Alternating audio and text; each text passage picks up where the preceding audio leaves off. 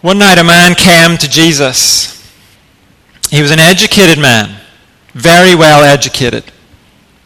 He lived an upstanding life, and he was well respected in his community. He came to find out what Jesus was all about. And he probably expected Jesus to pat him on the back and tell him God was pleased with him and that God accepted him. Everyone else was pleased with this man. Why would God not be pleased with him? The man's name was Nicodemus, and Jesus gave him a surprise. He said to Nicodemus, the only way to be accepted by God is to be born again. None of us contributed to our physical birth. None of us earned physical life. It was given to us by our parents. And Jesus said to Nicodemus, spiritual birth, being born again, is the same. You can't earn it either. It's given to you by God. God does the work to make you spiritually alive. He does that work in those who put their trust in Jesus. Everyone who believes he is the Lamb of God, crucified to take the blame for our sin. When we acknowledge that we need a Savior and trust the Savior God has provided, then God does something only God can do. He gives us new life. We are born again as children of God, forgiven, accepted, and heirs to eternal life. So that night, Jesus told Nicodemus how we become children of God. We don't earn that status. It's God's gift to those who trust in Jesus. And that meeting with Nicodemus is recorded in John's Gospel. And this morning we're going to turn to another of John's writings, the first letter of John. And John is going to tell us this morning not how to become children of God, but how we are to live once we are children of God. Turn with me to 1 John chapter 2. In the Church Bible, that's page 1226, and in the large print, 1900. And we're going to read from chapter 2, verse 28, down to chapter 3, verse 10. The context here is John is writing to people who have put their trust in Jesus. They have been born again as children of God. To these men and women, John says, and now, dear children, continue in him, so that when he appears, we may be confident and unashamed before him at his coming. If you know that he is righteous, you know that everyone who does what is right has been born of him. See what great love the Father has lavished on us, that we should be called children of God. And that is what we are. The reason the world does not know us is that it did not know him. Dear friends, now we are children of God, and what we will be has not yet been made known. But we know that when Christ appears, we shall be like him, for we shall see him as he is. All who have this hope in him purify themselves, just as he is pure. Everyone who sins breaks the law. In fact, sin is lawlessness. But you know that he appeared so that he might take away our sins, and in him is no sin. No one who lives in him keeps on sinning. No one who continues to sin has either seen him or known him. Dear children, do not let anyone lead you astray. The one who does what is right is righteous, just as he is righteous. The one who does what is sinful is of the devil, because the devil has been sinning from the beginning. The reason the Son of God appeared was to destroy the devil's work. No one who is born of God will continue to sin, because God's seed remains in them. They cannot go on sinning, because they have been born of God. This is how we know who the children of God are and who the children of the devil are.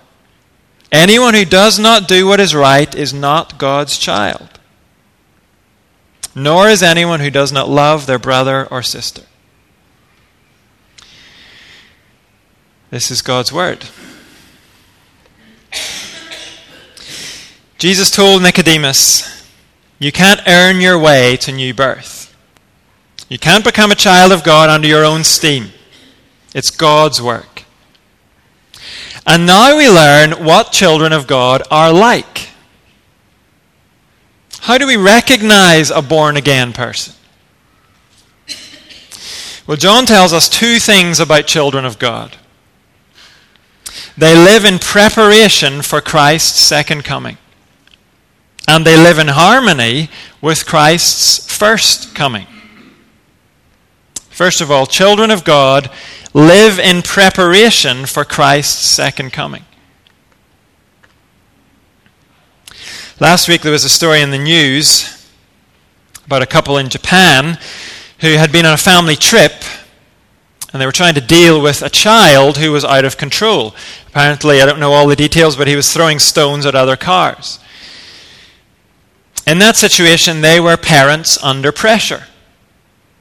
And they apparently made a snap decision to leave their son at the side of the road for a few minutes and come back when he'd calmed down.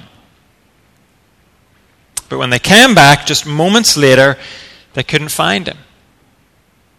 They lost him in a bear-infested forest. Now, thankfully, somehow the boy survived. He was found days later. But he could easily have died because of a terrible error of judgment by his parents. And as we think of that human story, it's important to realize God is not like that with his children. I don't know what that Japanese couple were like normally as parents. Maybe they were normally good parents who made a terrible decision. But even the very best human parents get things wrong sometimes. But God never does. Human parents don't get to choose their children, but God has chosen his, and he will not forsake them. Look again at chapter 3, verse 1. See what great love the Father has lavished on us, that we should be called children of God. And that is what we are. One day, Jesus and his disciples were in Jerusalem, and at that time, King Herod was having the temple rebuilt. It was an impressive structure he was putting together. Historians tell us the stones of the temple were 37 feet high and 18 feet wide. And as the disciples walked around that building, they were awestruck by it. They said to Jesus, "What massive stones! What magnificent buildings!" John would have been there that day. And here, he uses the same kind of language to talk about God's love. See what great love the Father has lavished on us. His love is great in two ways. It's great because it's totally undeserved. God owed us nothing but punishment. And his love is great also because he gives so generously. God does not measure his love out with a spoon. He lavishes it on us. And you can see John's amazement when he says, we're not just called children of God, that is what we are. It's a fact. It's not pretend. Sometimes today a person will agree to marry another person so they can get citizenship in a certain place. And when that happens, it might be a kind gesture, but everybody knows it's not a real marriage. It's just an agreement. But we need to see that is not how it works with God and his people. Our new birth is not just an arrangement to get us out of trouble so we can escape punishment for sin. No, we really are God's children, the Bible says. He loves us with a true parent's love. And he is the perfect parent. When Jesus rose from the dead, he returned to heaven. And he promised to come back for God's children. And sometimes our lives now can feel like we are abandoned in a bear-infested forest. This world can seem like a cruel, frightening place at times, and it is that often. But we need to know we have not been abandoned. Not only does God remember us, he sent his Holy Spirit to be with us. This world is allowed to go on as it is because of God's patience. He has not gone away in exasperation. He hasn't given up. He hasn't turned his back on the world. This is a time of opportunity. It's a time when others can still turn to Jesus and become children of God. But what we need to realize is Christ is coming back. In his great love, God will keep his promise. He will return for his children. And what do his children do in the meantime? John says, we show whose children we are. Look at chapter 2, verse 28. And now, dear children, continue in him, so that when he appears, we may be confident and unashamed before him at his coming. How do we make sure we're confident and unashamed at his coming? We live lives that reflect God's character. We live like children of God. Verse 29, if you know that he is righteous, you know that everyone who does what is right has been born of him. At the time John was writing, the vast majority of children did what their parents did. If your dad was a carpenter, you became a carpenter. If your dad fished for a living, you would grow up to fish for a living. And so, if you were known as a child of someone, that was a way of saying you shared the characteristics of that person. It might not be your physical parents. In the Old Testament, Belial meant worthlessness. And so, in Old Testament times, if somebody was a nasty piece of work, you called them a son or a daughter of Belial, a child of worthlessness. Their lives showed that they belonged to the worthless family. And Jesus nicknamed two of his own disciples the sons of thunder. Their personalities showed they belonged to the thunder family. Jesus called some other people children of the devil. And here the point is, children of God will be confident and unashamed when they meet God because they have lived like children of God. Their lives have shown godly characteristics. They have done righteousness. They have been like their righteous Father. But John says Christ's return will not only be a time for God's children to be unashamed. When he returns, we will be changed. Chapter 3, verse 2. Dear friends, now we are children of God, and what we will be has not yet been made known. But we know that when Christ appears, we shall be like him, for we shall see him as he is. John says we have a privileged status already. We're children of God. And we have a glorious destiny still ahead of us. We will be like Christ. We will not just see him in his glory, we will join him in his glory. We will be glorious too. And so, we must not live as if this is all there is. We have to live with one eye on the horizon. One day we will be conformed to the image of God's Son. Now, to some degree, that process is already underway. We are not what we used to be. But at Christ's return, we will be what we can hardly even imagine today. If you are trusting in Jesus, then one day you will be like Jesus. And what does that mean for us today? Verse 3. All who have this hope in him purify themselves, just as he is pure. If we are children of God, then today we pursue the purity we're going to receive. We're already moving towards our destiny. We're reaching out for that purity we're going to have one day. We're not going to get all of it in this life, but we want as much of it as we can in this life.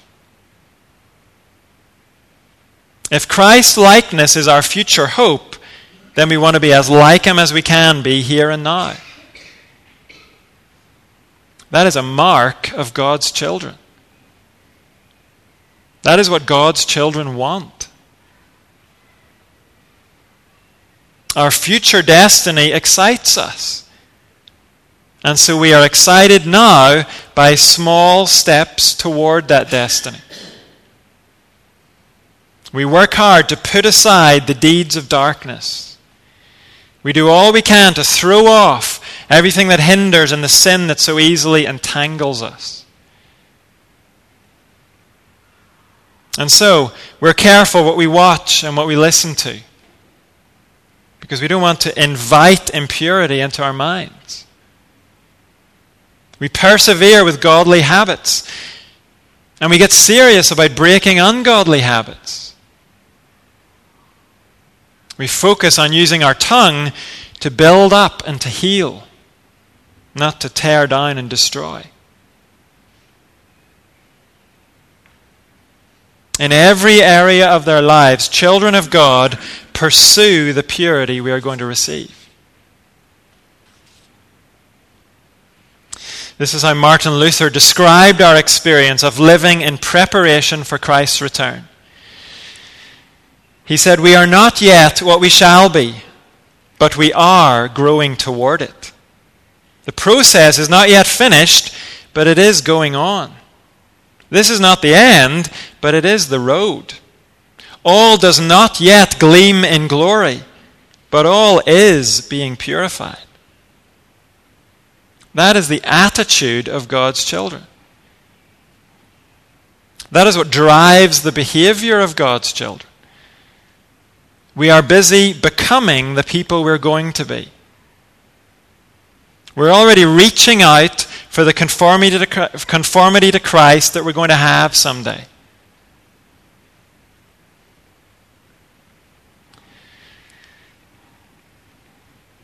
John has pointed forward to Christ's second coming.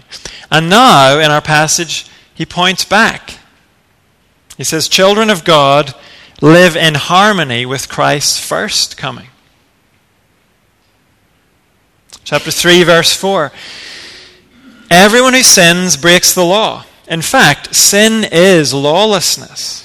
But you know that he appeared so that he might take away our sins, and in him is no sin. No one who lives in him keeps on sinning. No one who continues to sin has either seen him or known him. Why did Jesus come to this earth? Why did he take off the trappings of his divinity and take on human weakness? Born as a helpless child in a dirt-poor family. It wasn't for the fun of it.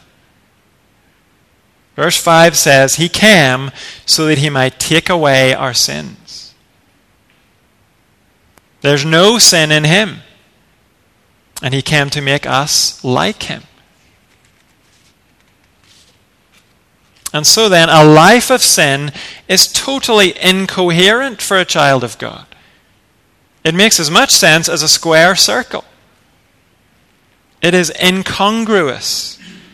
God's children and sin don't fit together. Sin in our lives is not in harmony with what Christ came to do. The word sin has lost a lot of its meaning today. To most people, sin means either the really bad stuff other people do, or it means the stuff I really enjoy, like a slice of chocolate cake. It's a sin. I'm on a diet, but I can't resist it. But that is a long way from what the Bible means by sin. And here in verse 4, John gives us the truth about sin. Sin is lawlessness. Your slice of chocolate cake is not sin. Enjoy it. But your envy is sin. Your lies are sin. And your lust, your bitterness, your cheating, all of that is defiance of God and His Word. Sin is lawlessness. It has no place in the life of God's children. And so John says in verse 6, no one who lives in Him keeps on sinning. We can't just skim over that statement. It's pretty striking. Literally it says, everyone who remains in Him does not sin. So what does John mean? Well, whatever he means it in the context of what he says in the rest of this letter. And back in chapter 1, he said this: if we claim to be without sin, we deceive ourselves and the truth is not in us. So John has already said we are not sinless. And yet here in chapter 3, he tells us everyone who remains in Him does not sin. Imagine for a moment we all lived near a shark pool. And there are at least 2 known sharks in there, maybe more. But regulations prevent anyone from moving the sharks. It's their pool, and you're not allowed to disturb them. So signs are put up around the pool: no swimming, sharks. Now suppose you're walking past the pool one day and you spot someone doing the backstroke in there. You run to the side and you scream at that person, "You do not swim here." The swimmer turns to you and says, "Well, I do actually.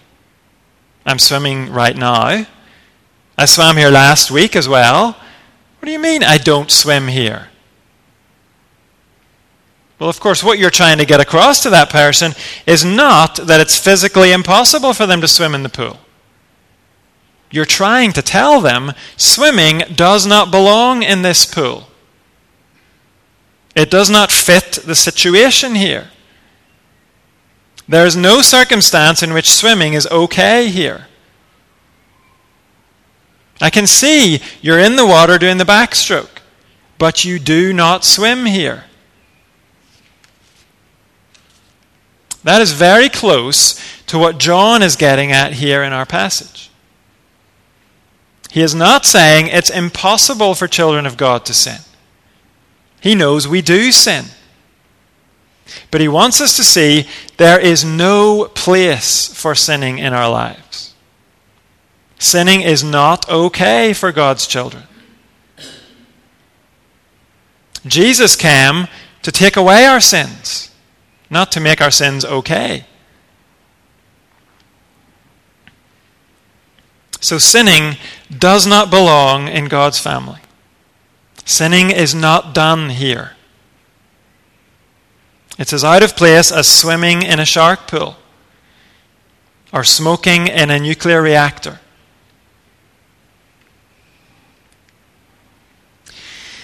You and I live in harmony with Christ's first coming when we do not reconcile ourselves to sin. If we woke up in the morning to find an escaped criminal camped out in our living room, we would not reconcile ourselves to that situation. We wouldn't just shrug our shoulders and head off to work. We wouldn't bring them back chips when we got home from work. We would do something to change the situation. And when you and I find sin in our lives, we do not reconcile ourselves to that situation. We don't make a truce with sin. We don't agree to live and let live when it comes to sin in our lives. We do not become lethargic or apathetic or light-hearted about sin in our lives. We treat sin in our lives as an enemy that doesn't belong. Because it is an enemy that doesn't belong. And so we don't give it peace. We are intolerant towards it. Our aim is not to restrict sin in our lives or limit it to a little area of our lives. Our aim is to drive it out of our lives. Because Jesus Christ appeared so that he might take away our sins.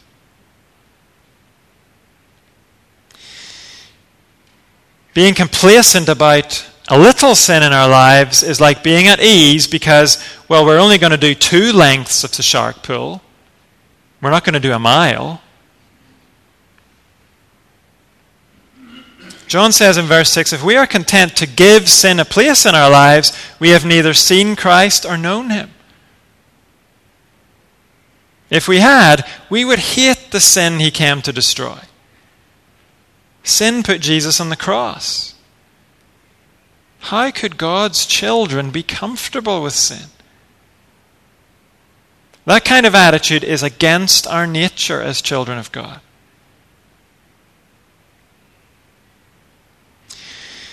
And then John gives us another angle on the same reality. We live in harmony with Christ's first coming when we do not participate in the works of the devil. Look at verse 8 again. The one who does what is sinful is of the devil, because the devil has been sinning from the beginning. The reason the Son of God appeared was to destroy the devil's work. No one who is born of God will continue to sin because God's seed remains in them. They cannot go on sinning because they have been born of God. This is how we know who the children of God are and who the children of the devil are. Anyone who does not do what is right is not God's child, nor is anyone who does not love their brother and sister.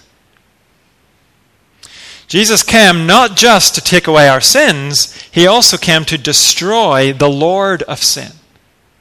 That's who the devil is. And Jesus defeated him at the cross. The devil fights on, we know that, but we also know he is fighting for a lost cause. And so why would we join him in his work? That's what sin is. It is devilish work. John says it's for children of the devil.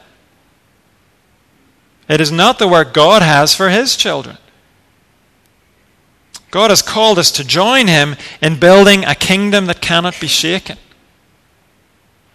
Why would we give our lives to the rubble of Satan's kingdom? That's not what we're for. We serve an eternal kingdom. Satan's kingdom is going nowhere. Why would we participate in the works of his kingdom? That's what sin is. It's giving ourselves to something that's already decaying and rotting. Something Christ came to destroy. Every spiteful word that I speak, every feeling of contempt you have for a brother or sister in Christ, every maneuver we pull to try to push ourselves in front of others, that is joining the devil in his work. We have to see that. But here's the positive side to this. We don't have to participate in the works of the devil. We are not doomed to be defeated by his temptations. We're not forever bound by old habits. The reason the Son of God appeared was to destroy the devil's work. Jesus is with us in our struggle against the devil. God's children never fight alone. And when we fight against the devil, we are fighting on the winning side.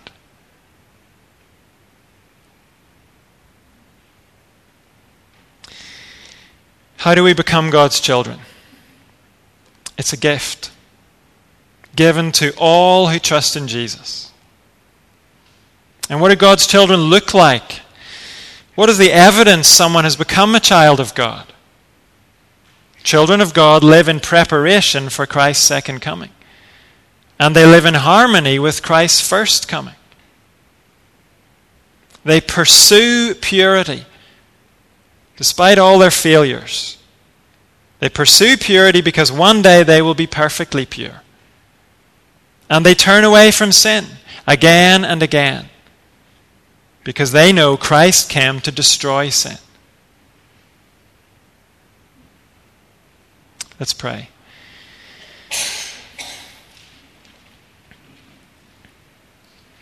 Father, we know this passage is striking and blunt, but we know this passage is not here to demoralize us. It's not here to crush us. But it is here to make things very clear for us. Your word tells us your children are not sinless, but your children long to be sinless. They make every effort to defeat sin and to turn away from sin. We do that because Jesus came to destroy sin. We know that sin is a sinking ship. It's no part of the future for God's children, and we don't want it in our lives now. And so we ask you, as your children, give us a new love for what is pure and lovely and admirable and excellent and praiseworthy. And give us a new distaste for what is impure and shameful and shady and devilish. We want our lives to show who our Father is. We want to give evidence you are our Father. And so we ask you to come, breathe fresh life into us by your Spirit. As we go from here, we go to love and serve as children of God. Children who've had the lavish love of God poured out on us. Children who have our arms stretched out for Christ's return. And we know that as we do it, you are with us. Amen.